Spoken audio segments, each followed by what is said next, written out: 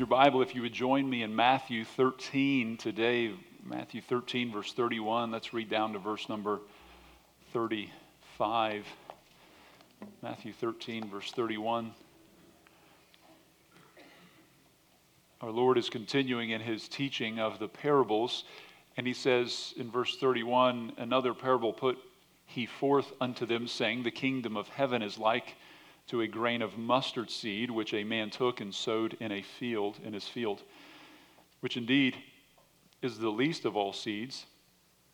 But when it is grown, it is the greatest among herbs, and becometh a tree, so that the birds of the air come and lodge in the branches thereof. And other parables he spake unto them, the kingdom of heaven is like unto leaven, which a woman took and hid in 3 measures of meal, till the whole was leavened. And all these things spake Jesus unto the multitude in parables, and without a parable spake he not unto them, that it might be fulfilled which was spoken by the prophet, saying, I will open my mouth in parables, I will utter things which have been kept secret from the foundation of the world. Father, your word before us is like a treasure. This is gold for us. This is joy. This is life.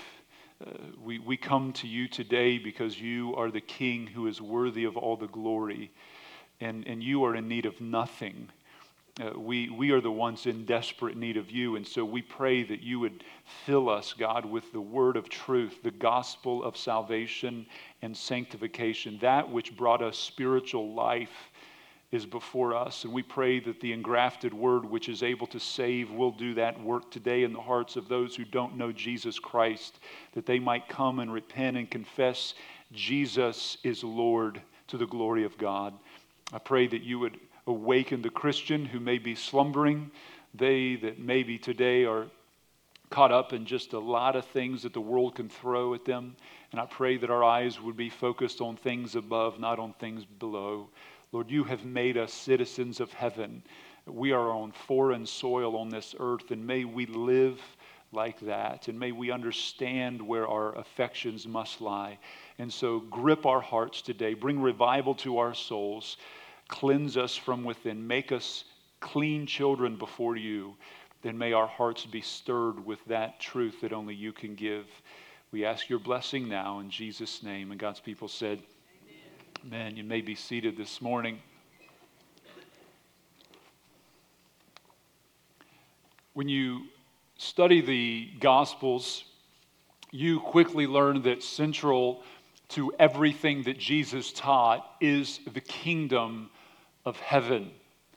John the Baptist was the Lord's forerunner, and his message begins in Matthew 3, verse 2, and he says, repent, for the kingdom of heaven is at hand.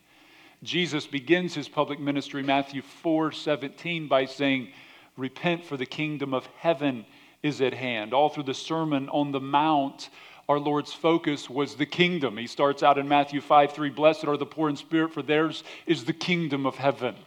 He concludes in Matthew 7:21, not everyone that saith unto me, Lord, Lord, shall enter into the kingdom of heaven. It's all about the kingdom throughout the Sermon on the Mount. Matthew 8:11, he talks about how there will be many one day who come from the east and west and will sit down in the kingdom of heaven with Abraham, Isaac, and Jacob.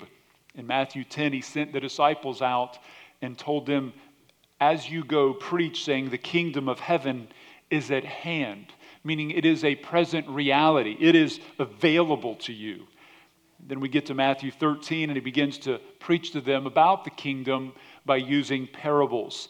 The word parable means to lay down something next to something else. He would lay down a physical truth so that they could understand the spiritual reality. It's an earthly story with a heavenly meaning.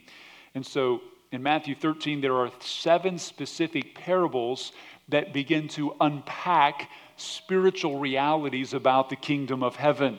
And the beginning of each one of these parables, he would say, the kingdom of heaven is like. He says the kingdom of heaven is like, in verse 31, a mustard seed. Verse 33, the kingdom of heaven is like leaven. The kingdom of heaven, verse 44, is like a treasure hid in a field. And this goes on and on through each one of these 7 parables. So the question I want to ask is, what is the kingdom of heaven? And to be honest, I had about a page and a half of notes last week I wanted to get to that I just literally cut out because I knew I didn't have time. And so I'll pick it back up today. So what is the kingdom of heaven, and what do these two parables mean? And that's what I want to look at today. Now, first of all, what is the kingdom of heaven or the kingdom of God?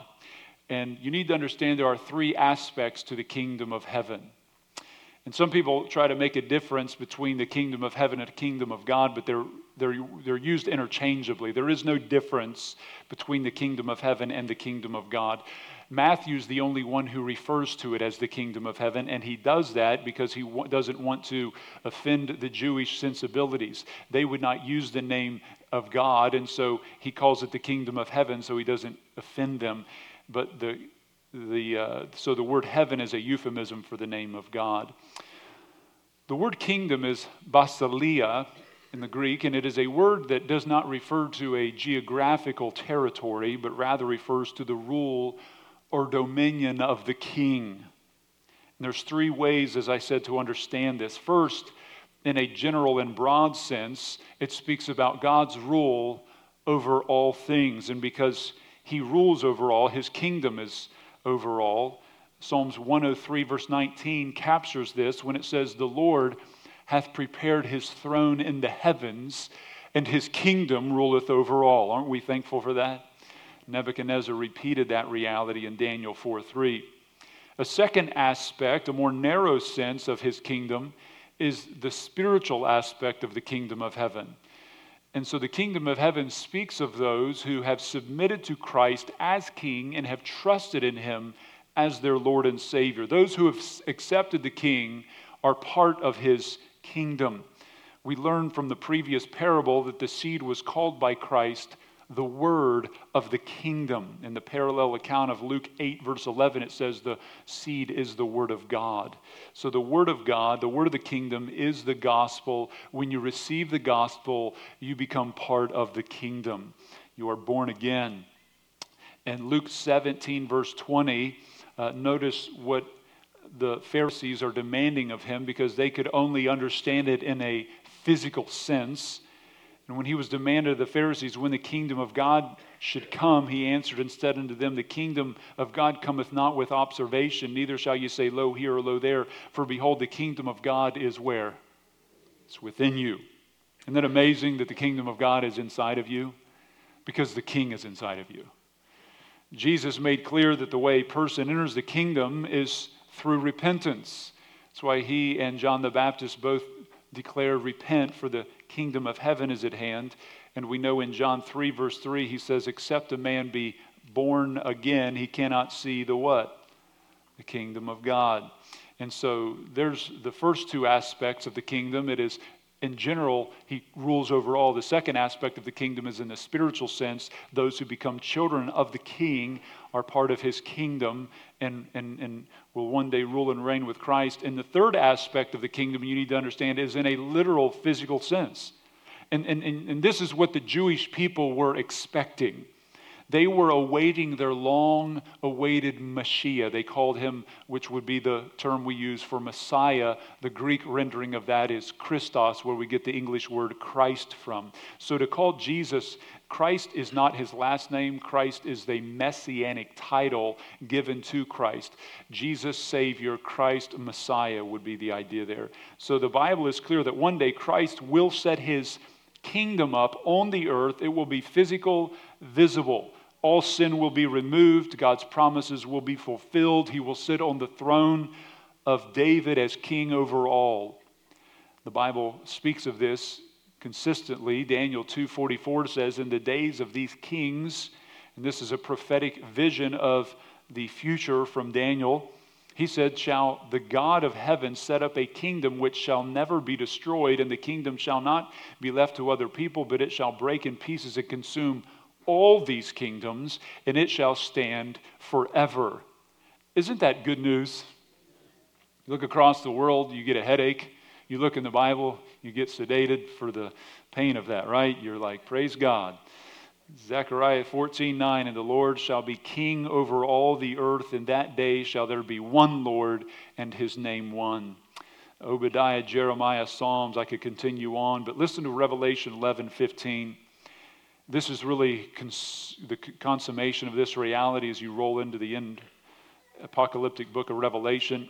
And it says, "And the seventh angel sounded, and there were great voices in heaven saying, the kingdoms of this world are become the kingdoms of our Lord and of his Christ, and he shall reign." How long?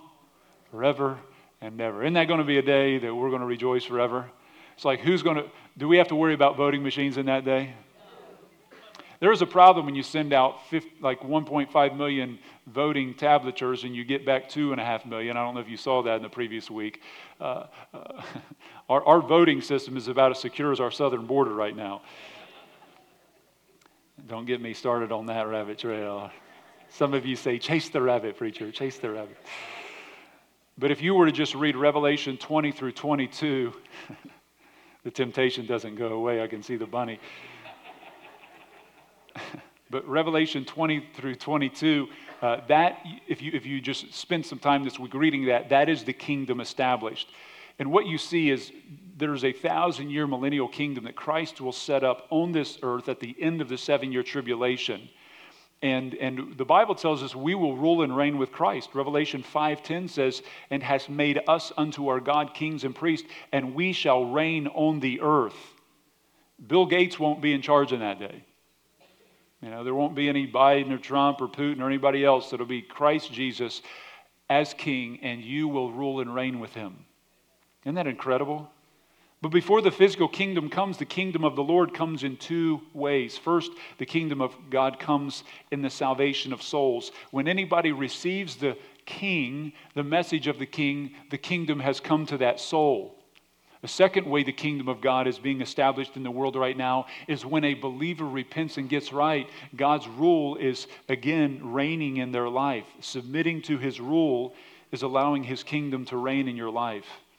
So the kingdom of God, first of all, is in a broad sense overall. Secondly, in a spiritual sense, it speaks of those who've trusted in Christ. They will be part of God's eternal kingdom. And thirdly, there will be a literal physical kingdom set up on the earth where the lion will lay down with the lamb. Peace will be worldwide. There will be no wars. What a day that will be. And that physical kingdom of Revelation 20 will roll into the eternal kingdom of Revelation 21 and 2. So in these parables, Jesus is highlighting the spiritual aspect of the kingdom that will culminate in a physical, glorious, and eternal kingdom. But you must receive the gospel seed in your life to be part of that kingdom. You need to understand you're going to live somewhere forever. You're either part of God's kingdom or you're part of the enemy's kingdom. A kingdom of light or the kingdom of dark. Now, before we jump into the meaning of these two parables, we must first understand the context of the past two parables so that you can understand these next two.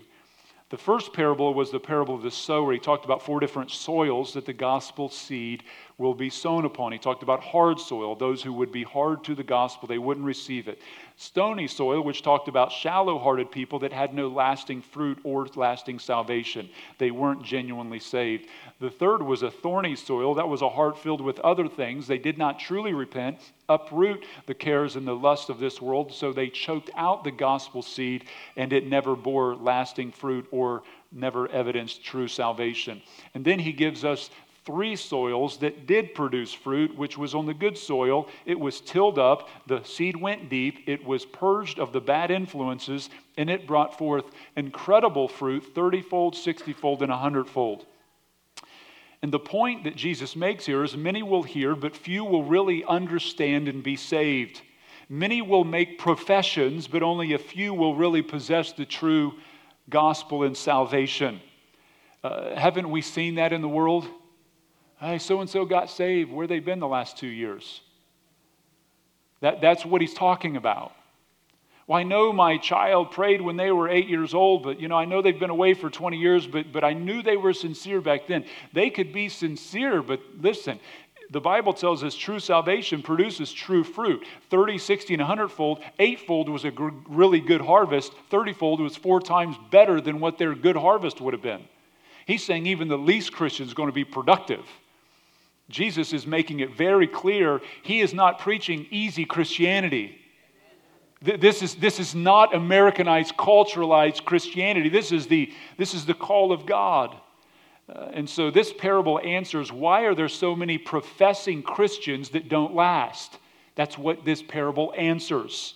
Why are there many who call Jesus Lord but do not live for him? That's Matthew 7:21 through 24. He answers it there. The second parable is the wheat and tares. You have two sowers, now two seeds. Christ plants the good seed, Satan plants the bad seed, and the tares resemble the wheat. And here Jesus is talking about there will be the enemy, Satan, who will bring in false teaching, false teachers and preachers that will deceive many.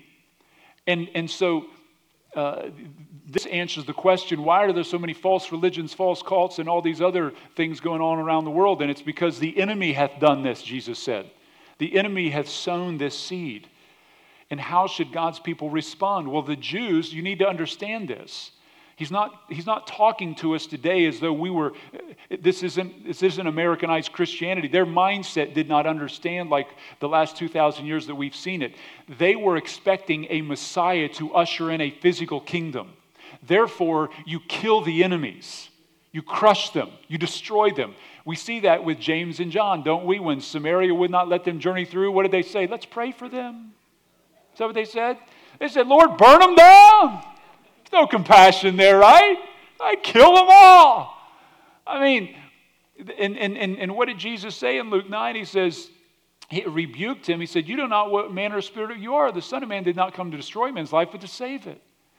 God didn't send his world into the world to condemn it, but to save the world, because the world's condemned already. This is a rescue mission. And so the parable reveals the level of spiritual deception that will go on in the world, but also that this is not the time for us this is not the time of judgment. This is a time of preaching the gospel, spreading the seed, and bringing people into the kingdom. The world, as we said, is not the enemy, they're the mission field. Now, the next question on the minds of the disciples, because this parable answers why are there false religions, it exposes the reality of Satan's religious activity to imitate Christ and Christianity.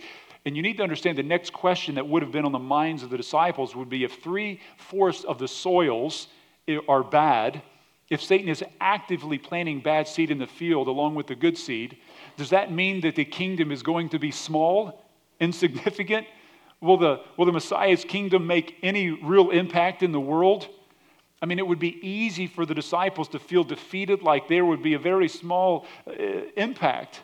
And what these next two parables do is they show the impact and influence of God's kingdom that will come on this world.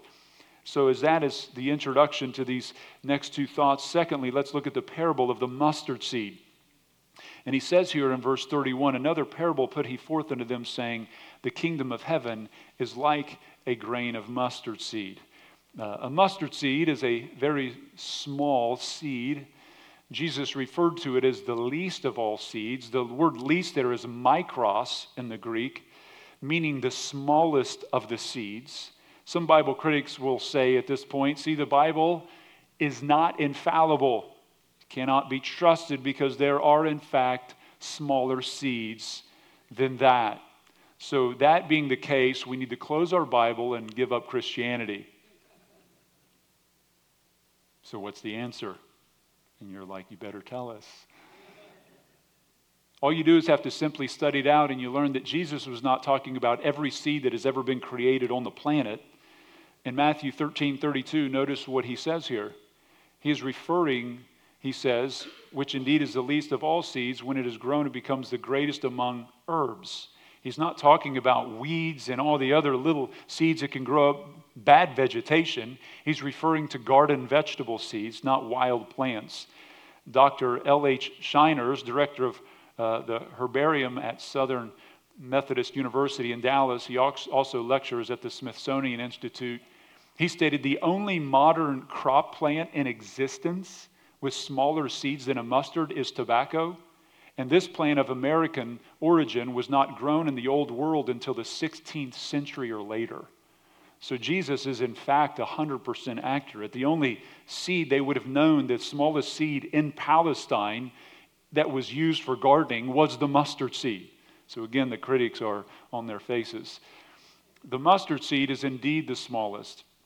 Verse 32, he says, "But when it is grown, it becomes the greatest of herbs and becometh a tree, so that the birds of the air come and lodge in its branches."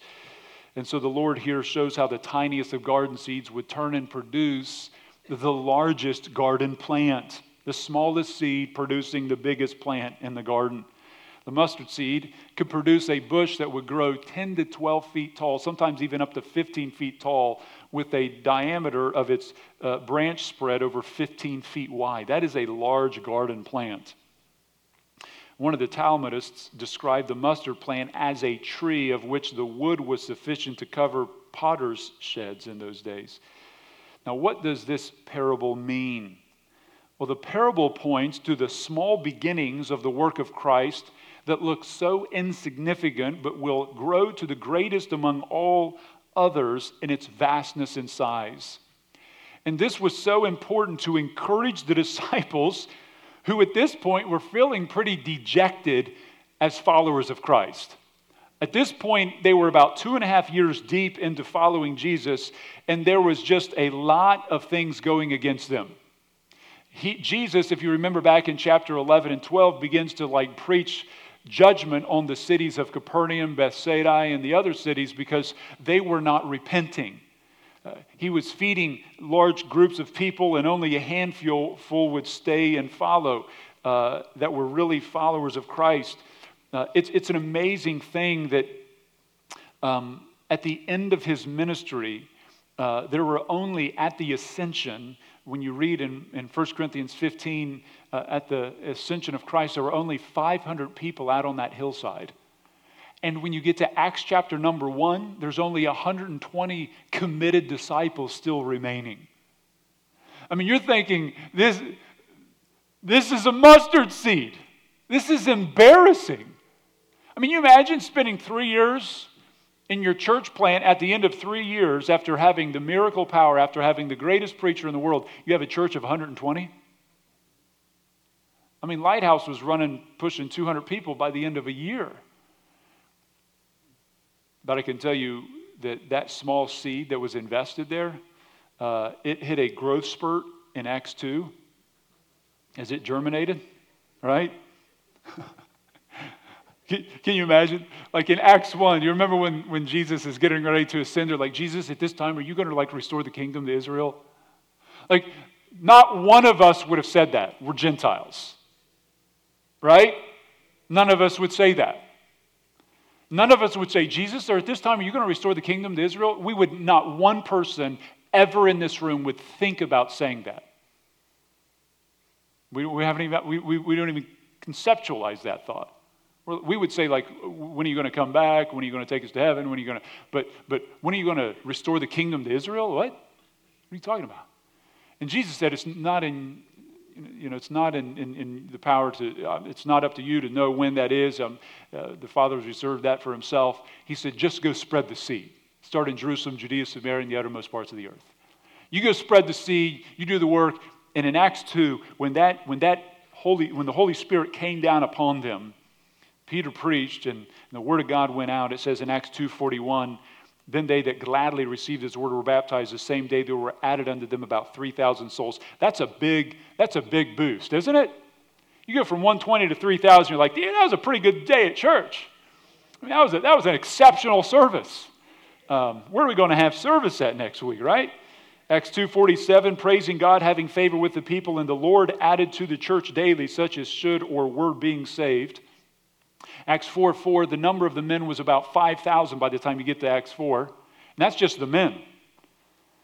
Acts 5:14, "The believers were the more added to the church multitudes." Now it went from addition to multiplication.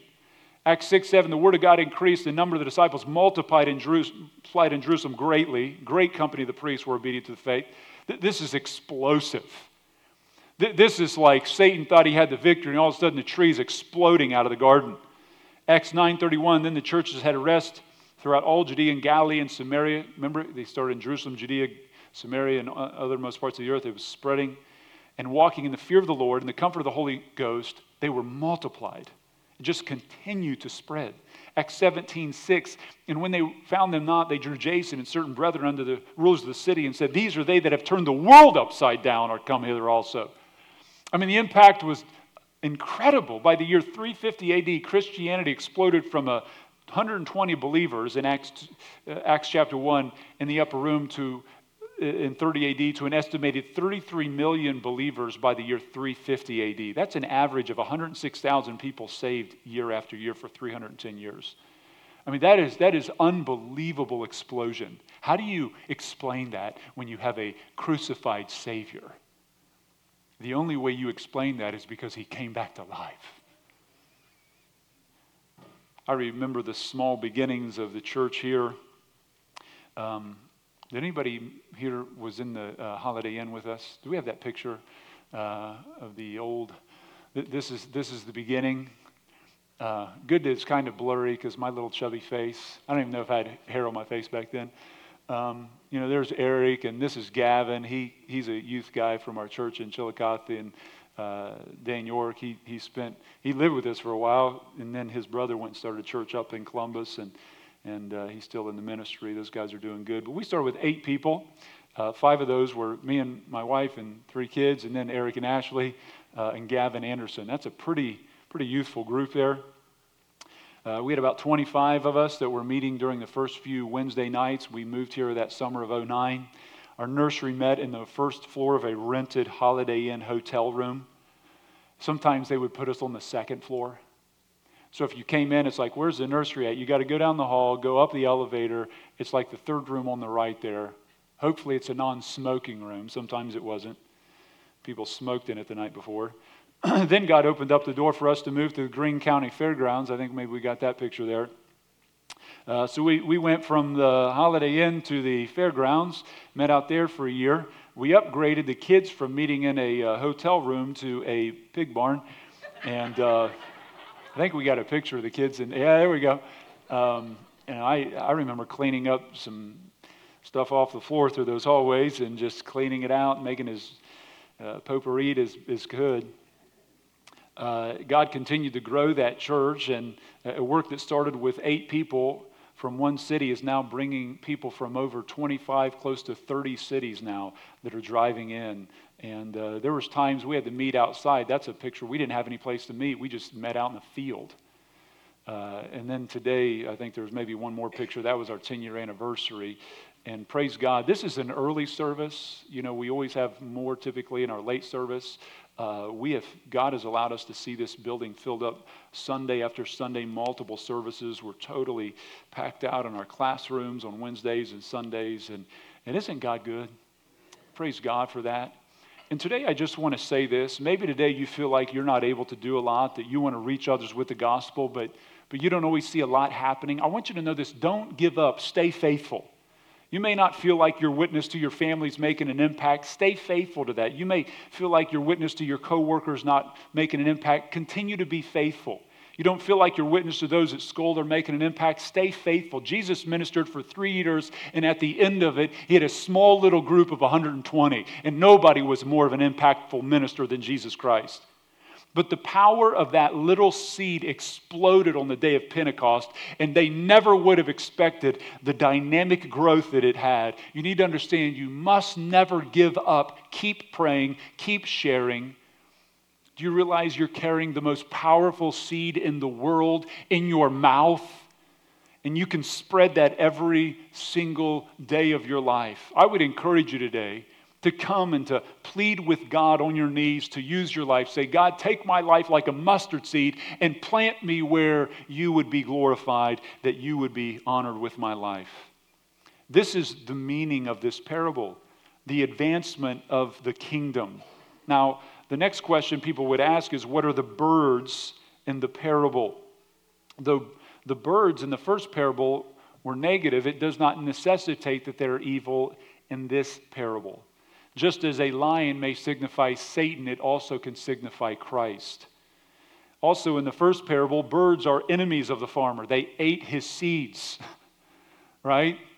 Obviously they're bad. You don't even have to get an explanation. It's like they're a nuisance. In the second parable, he calls the guy an enemy without even explaining the parable. An enemy at night came in and sowed bad seeds. It's clearly he's bad. Both of them were clearly bad representatives, people that were enemies. But here the birds are just nesting in the trees. They're enjoying the benefit of the tree, in other words. There's nothing evil about that. It's important to understand those hearing this parable would have understood it not in light of a New Testament text, but in light of the Old Testament, since they did not have a completed New Testament. They didn't have the New Testament at this time. All they knew, that they were looking at this through the lens of a Jewish person from an Old Testament perspective. So let me give you their perspective. Daniel chapter 4, Nebuchadnezzar's empire was seen as a tree that had grown up, and Daniel gives the interpretation in Daniel 4 verse 10. Thus were the visions of my head in my bed. I saw, behold, a tree in the midst of the earth, and the height thereof was great. The tree grew and was strong, and the height thereof reached unto heaven. He goes on in verse 12 and says, and the fowls of heaven dwelt in the boughs thereof, and it says, and all flesh was fed of it. So the idea is that they all benefited from this great vast tree called Babylon in Nebuchadnezzar's day in his kingdom. Daniel 4:20 through 22, it goes on and says, and the tree that thou sawest which grew and was strong, whose height reached into the clouds, the sight thereof unto the earth, whose leaves were fair, the fruit much, and in them was meat for all, under which the beast of the field dwelt, and upon whose the branches the fowls of the heaven had their habitation. And he begins to talk about it, and he says in verse 22, and reacheth unto heaven, and thy dominion unto the end of the earth. It's talking about the incredible impact that the Babylonian Empire would have, how it would stretch itself around that whole world of that day. Nebuchadnezzar's empire produced incredible blessings to people. The Babylonian Empire had brought unparalleled advancements in almost every field of endeavor: agricultural, architectural, education, the arts, literature, economics, and many others. Though they used a lot of slave labor and there were some negative things Babylon did, there was incredible advancements in so many others. The birds in that parable refer, though, to the nations of the world who became beneficiaries of Babylon's success. Now, as a revelation to Ezekiel sees the Assyrian Empire like a shade tree offering protection as well. Ezekiel 31 verse 3 says, behold, the Assyrian was a cedar in Lebanon and fair branches, and with a shadowing shroud. He goes on in verse 5, therefore his height was exalted above all trees of the field. Verse 6, all the fowls of heaven made their nest in his boughs and under his branches, and all the beasts of the field bring forth their young, and under his shadow dwelt all great nations. It's the idea of a nation becoming so great that the other nations begin to come under the benefit of its shade. They begin to feed off the benefit of the glory of that tree. Don't you like a big tree, a shade tree in your yard? Don't you like when it can also produce fruit? Maybe not, sometimes it gets in your way, but the benefit of that. Ezekiel 17 is a prophecy of the coming Messiah, who the Bible calls a branch multiple times throughout the Old Testament.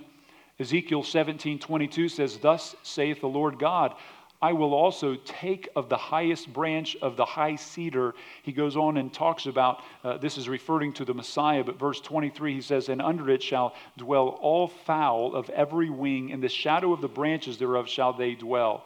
And he's talking about the Messiah there, and I don't have time to go into all the details of Ezekiel 17, but the coming Messiah who will grow great and will bring in the benefit to, and it's talking about fowls, and every winged animal will come and benefit. So the parallel seems very clear, doesn't it? I mean, if you're a Jew, you're not reading the New Testament, you're reading the Old Testament, and that's the only text that you have. And they would have compared that to what they understood of the tree comparisons in the Old Testament. It's important to know the great advancements of Christianity have brought incredible benefit and shade and blessing to the world. Do you know the idea of hospitals was created by Christians? You know why we have hospitals? It's because of Christianity. The emphasis of charity, especially toward the sick. The first hospital of which there is any record found is Fabiola, a Christian lady. It was also later decreed, beginning in the 4th century, that for every church built, a corresponding hospital be built next to it. Today, many of the hospitals, they're called Baptist or Presbyterian, Catholic in origin or nature, and even in name, aren't they? Good Samaritan, where do you think they got that from? American history, Red Cross, all of these things, right? Think about if you removed hospital and care. Do you know back in the old world, in Rome and the Romans and Greeks, the only people who got medical care were the upper class, and they would also provide medical care for their slaves, but the middle class got nothing. And Christians are the one who stepped into that. Also, America's history built on the Judeo-Christian teachings. Think about what America has produced for its people and the shade it has given its people and others who've drank of its wealth versus India or China or pagan religions in Africa. You know why India has like an 80 to 90% poverty rate? It's because of their false religion of Hinduism. And I don't have time to expound on that, but that is the root cause of it. Consider what Christianity has produced by way of educational standards, justice systems, dignity to women. You know, Christianity is responsible for the abolishing slavery. Christianity is what gave us our adoption systems. You know, in the Greek and Roman world, a father had the right to kill his child, and they saw that sometimes as a benevolent act. They would put a child outside and just let it die. Christians would come by, pick those babies up, and preserve them. And today you have a whole liberal left wing of this culture who is 100% in on the abortion issue. That is a godless, satanic, evil kingdom motive. And that is not a political statement, that is a Bible statement. If your head's so caught up in politics, you need to disengage from the world because you must not be in the Word of God enough to understand that clear teaching. And I know that's a strong statement that I'm sure offended maybe somebody. But if there's anything we should get upset about, it shouldn't be the killing of little children. Christianity gave us our incredible history of music, art. Where did Leonardo da Vinci, Michelangelo, Rembrandt, these were all Christians. Compare the artwork that they produced versus the liberal artwork that you see today that looks like distorted garbage. Just look at the results of godless San Francisco or Seattle, what they've done to their people. They have enslaved them in drugs, and the upper tier gets everything, and you have people living on the streets in tent cities everywhere. The period of time that history calls the scientific revolution, roughly 14th to 18th century, you know that was built all on Christianity. Science says, Christianity hinders science. That is the most stupid statement that you could ever make. The greatest scientists and pioneers of modern science were all believers in God. Galileo, the father of modern physics, Sir Isaac Newton, the great physicist, mathematician, astronomer, whose famous work, Principia Mathematica, is one of the greatest works in history of science. He said the Creator cannot be denied in the presence of such a magnificent creation. I could just continue to go on about that. But you need to understand it wasn't Rome or the Greeks who gave us these advancements. It was Christianity and Judaism that produced these things. According to 100 years of Nobel Prizes, a review of Nobel Prizes awarded between 1901 and the year 2000, Christians have won a total of 78% of all Nobel Prizes in peace, 72% in chemistry, 65% in physics, 54% in medicine, 49% in economics and literature awards. Christianity has been a shade to the world. Praise God for the impact.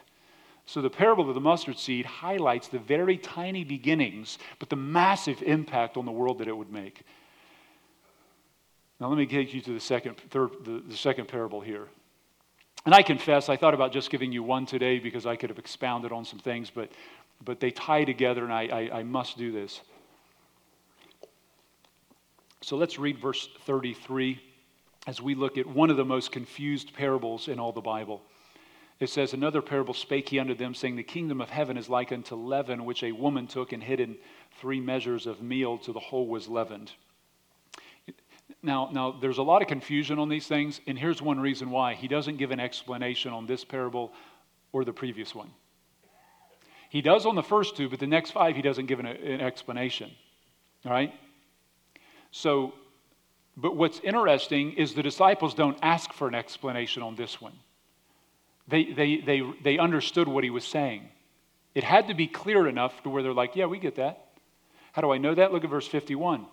Jesus said to them, have you understood all these things? They say unto him, yea, Lord. We understand it. He taught them how to understand and interpret the parables the first 2 times. The last 5, he said, I want you to do your thinking and studying yourself. That's why I say people who don't study, don't ask questions, don't study. That's everybody that's in 242, and a lot of you that are not, you're still studying every week, and I applaud you and praise God for that. But one thing, that 242 group, you're studying this week, amen? Raise your hand if you spent a little extra time this week studying, right? Look at that. Isn't that good? You were diving in the Word. You're like, man, I gotta learn, and that, praise God, you reap the benefit of that, and it fills your heart. I tell you, revival will come to a church when God's people get into God's Word. That's where it starts. So let me walk you through this parable. A lot of misunderstanding on it. And let me say, there's really good guys on both sides of this issue, but I'm going to tell you why I think I'm right. So let's first walk through the parable, and then I'll give you a couple different ways people see this. Now, what is leaven? Leaven is yeast, which is a substance that is inserted inside of dough, and they knead that, and it ferments the dough, allowing it to rise, and it's used for baking purposes, and we all appreciate the impact of it. Here Jesus relates a very common reality to every home. I mean, he goes from like wheat in the field to now wheat in the home, right? That's being used for baking, and how that works itself out. Here the woman mixes in a small amount of leaven into 3 measures of meal. Well, how much is 3 measures of meal? Well, to help you out, 3 measures of meal is compared in the Bible to an ephah. So now you understand. And an ephah would equal about 2 gallons of flour or meal. Now, an average loaf would contain about 3 cups of flour. So you could make 1 loaf of bread off of that. 2 gallons would be about 32 cups or so of flour. You could make at least 11 loaves off of that. I mean, you could feed up to 100 people. Normally, 1 loaf would suffice 1 person for an entire day if that's all he ate. And so the woman only has a small amount of leaven, and it's able to mix in the entire batch. Doesn't it seem pretty clear what he's talking about here? Interestingly, that's the same amount, the 3 measures of meal that's used in Genesis 18. Do you remember when Abraham saw the pre-incarnate Christ, I believe it was, because he's Lord, and he came down, he had the 2 angels with him, and he had Sarah go make he said in Genesis 18, verse 6, Abraham hastened and went into his tent and said, Sarah, he said, make ready quickly 3 measures of fine meal, knead it, and make cakes upon the hearth. And so they presented that. Now, when you see this, there is a principle in the Bible of the first mention of something, and here we see the first time something like this is mentioned, 3 measures of meal, that it was something that had a positive connotation. It wasn't something negative. It wasn't something evil. It wasn't like Nebuchadnezzar made 3 measures of meal to worship his pagan deity here. This is Abraham, father of the Jews. First time this encounter here, he's kneading up, not the first time he had ever talked to God, but where the person of God is now in his presence. And it's a sign of fellowship, giving hospitality, and it has a spiritual connotation as you look at that comparison in Genesis 18 to where we're at now. So what does this parable mean? Now again, there's guys on both sides that some see this as I will give you the first view that people have. They see this as negative because they say leaven is a symbol of evil. Leaven is a symbol of evil. And some think the parable means that evil will infiltrate God's kingdom to where it will end up just penetrating all through the kingdom and work until the Lord comes back. So that evil would be the penetrating work into the kingdom. Because they say leaven is a symbol of evil. Well, it's true the Bible consistently uses leaven to compare to evil works. Like, I'll give you a couple examples. Luke 12, verse 1, it says, in the meantime, when there were gathered together an innumerable multitude of people, insomuch they trode upon another, he began to say unto his disciples, first of all, beware of the leaven of the Pharisees, which is hypocrisy. So he calls the Pharisees hypocrisy like leaven. And the idea there is that it's penetrating. Not that leaven in itself is evil, but that their teaching just spreads like a cancer. 1 Corinthians 5:6, he says, your glorying is not good. Know ye not that a little leaven leaveneth the whole lump? And there he's talking about a sinful individual that's inside the church that can pollute the whole body if you don't get that taken care of. So, but Paul here is also referring to sin being allowed into the church. It creates a pervasive effect. If you allow sin in the church, it can begin to corrupt the whole body if you don't deal with it. That's why it's got to be dealt with. Now, why do I believe leaven here does not refer to something evil, but rather it refers to something good? My take on this is that leaven is not referring to sin. It's not referring to evil, and let me give you some reasons why. I believe what Jesus is talking about here is that the kingdom will start very small and in a hidden way, but it will permeate and work throughout until it overtakes everything in the culmination of the parousia, which is Christ's second coming. Now, why do I believe this refers to something good? Well, Jesus says the kingdom of heaven is like unto leaven. If leaven is evil, it would be like saying the kingdom of heaven is like unto a prostitute.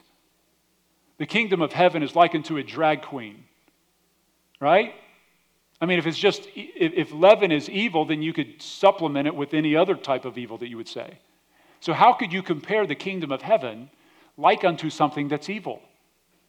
Secondly, every time Jesus introduces the kingdom of heaven, it's always with something good. The kingdom of heaven's like a sower. Well, the sower's a good guy.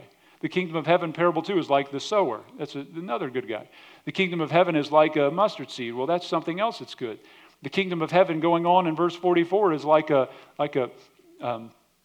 treasure hidden in a field. Well, that's something beneficial. It's like a pearl of great price. That's good. It's like a net. That's a neutral item, but there's nothing wrong with the net. It's pulling in fish. That's a good item.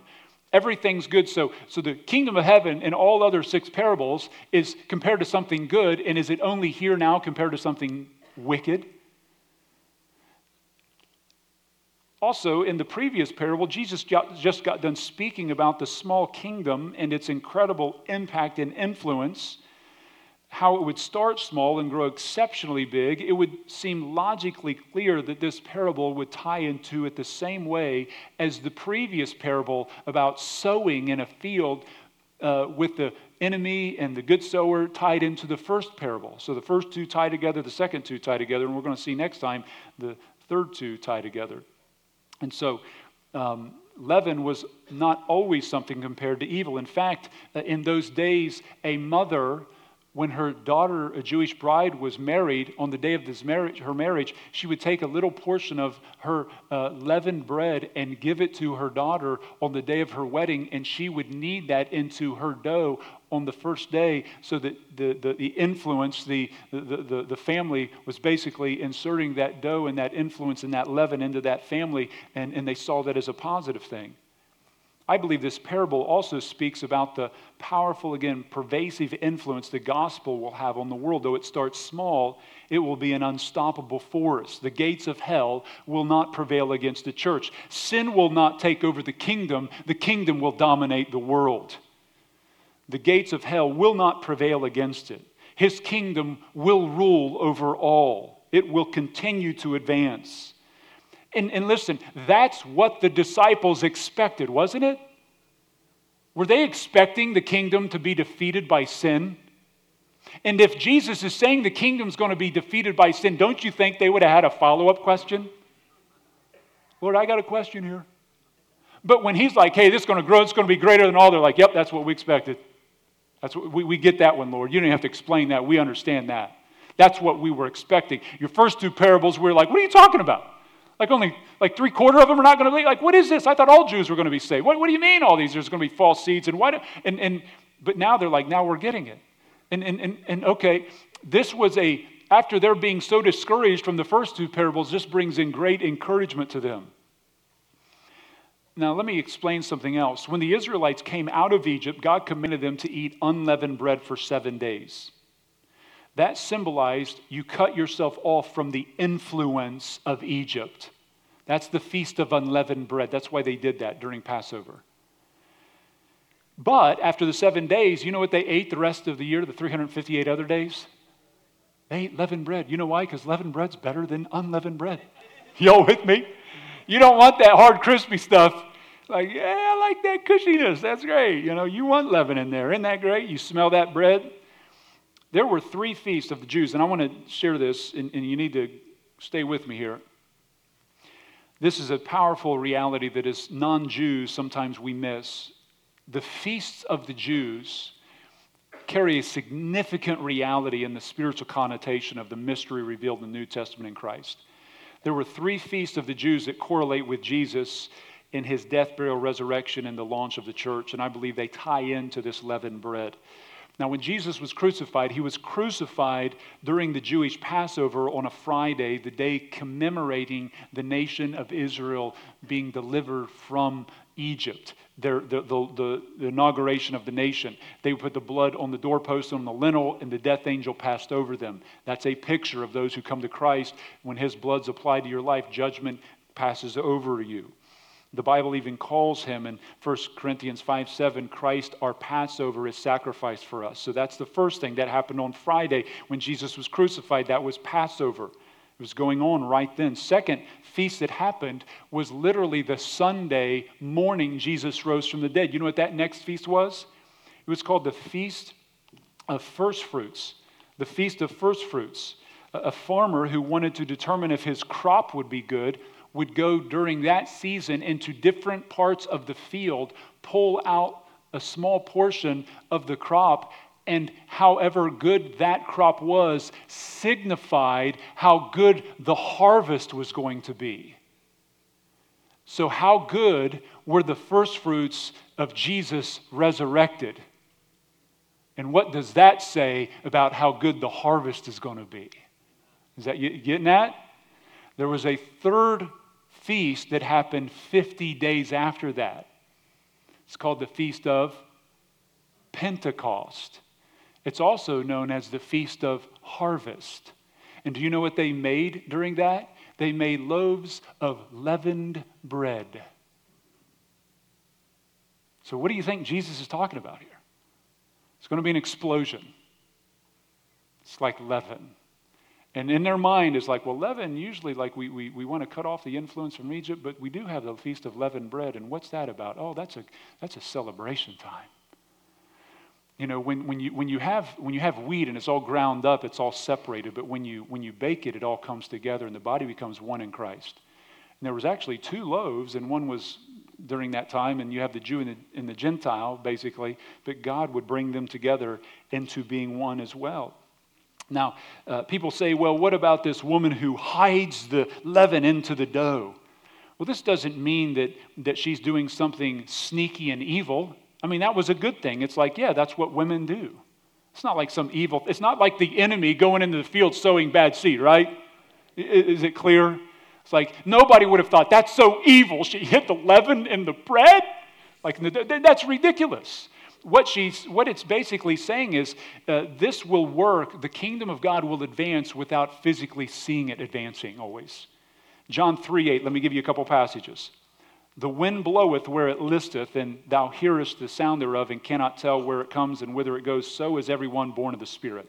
The Holy Spirit moves in ways that you cannot see and detect.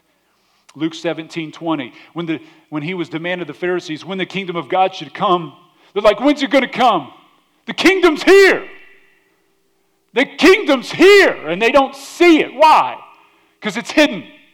It's a spiritual reality. That's why he says the kingdom of God cometh not with observation. You're not going to see it. It's hidden. That's what he's talking about. That's what he's talking about. But it'll permeate. It'll advance. This was the hidden aspect, the eternal reality. So I hope that helps. More I could say, time is gone. Clock stares at me the entire service. But let me conclude with some things here. Jesus came preaching the kingdom. And you need to understand today, his kingdom's coming. The physical kingdom will be established on this earth. And if you have not submitted to the king, you will be cast out of the kingdom. He will judge you. Today, God loves you. He extends grace. He extends salvation. He extends redemption. You could be in his kingdom forever, in the joy and the bliss of the shade. If Babylon and if America provided shade and blessing to so many nations, how much more will Christ provide blessing and eternal shade for all who come to him? If you're not saved today, why don't you come? Why don't you come and trust in Christ? You say, what must I do to be saved? Believe on the Lord Jesus Christ and thou shalt be saved. And belief is not just intellectual, it's not just information, it is a surrendered will to Christ. You say, Jesus, you're Lord. I give my life to you. I commit my ways unto the Lord. It doesn't mean you're perfect, but you're willing to turn away from your sin and trust in Jesus Christ. The Bible says, whosoever shall call upon the name of the Lord shall be saved. Jesus said, repent, for the kingdom of heaven is at hand. Turn from your sin, turn to Christ. Come to him. The door is open. The kingdom's available. The ark is still open. But the flood's coming. Judgment will come. Be saved today. The kingdom is also like a mustard seed. And I would encourage you, friend, plant your life into God. Surrender all that you are to all that he is. Say, you know what? God, I want my life to be used by you. Then why don't you plead with him to take your mustard seed of life and plant it into the will of God, fully surrendered, and he's able to take that seed that's been brought to his hand and plant you in ways that you could never have accomplished what we would do on our own. Today, submit to him, surrender to him, give your life to him, plead with him to use your life. Listen, this world is dying and going to hell. Every single week, we need to be out sharing the gospel with somebody. If you haven't prayed for anybody this week, that is a sin. It is wrong. That's like having loved ones that are dying of cancer and it's not even praying for them. You know, the Old Testament, Samuel said, I will not sin in not praying for you, Saul. He saw it as a sin to not pray for them. And if we're not praying for people that are lost, we will not be telling them the gospel. Evangelism starts with praying for lost souls. And today, who's the last person? That's why you have to have a prayer journal, put down people's names, begin to pray for them. My 242 group last Sunday night, I was so encouraged. We went around and I said, is there anything, let's all share a prayer request. Every single guy in that group, all they did was share about people in their life that they're witnessing to that needs to be saved. I was so encouraged. I said, praise God. We continue to lift them up. I tell you, God will bring people to salvation as we continue to lift them up in prayer. The gates of hell will not prevail against the church. Let's be busy about kingdom work. Amen. Let's all stand.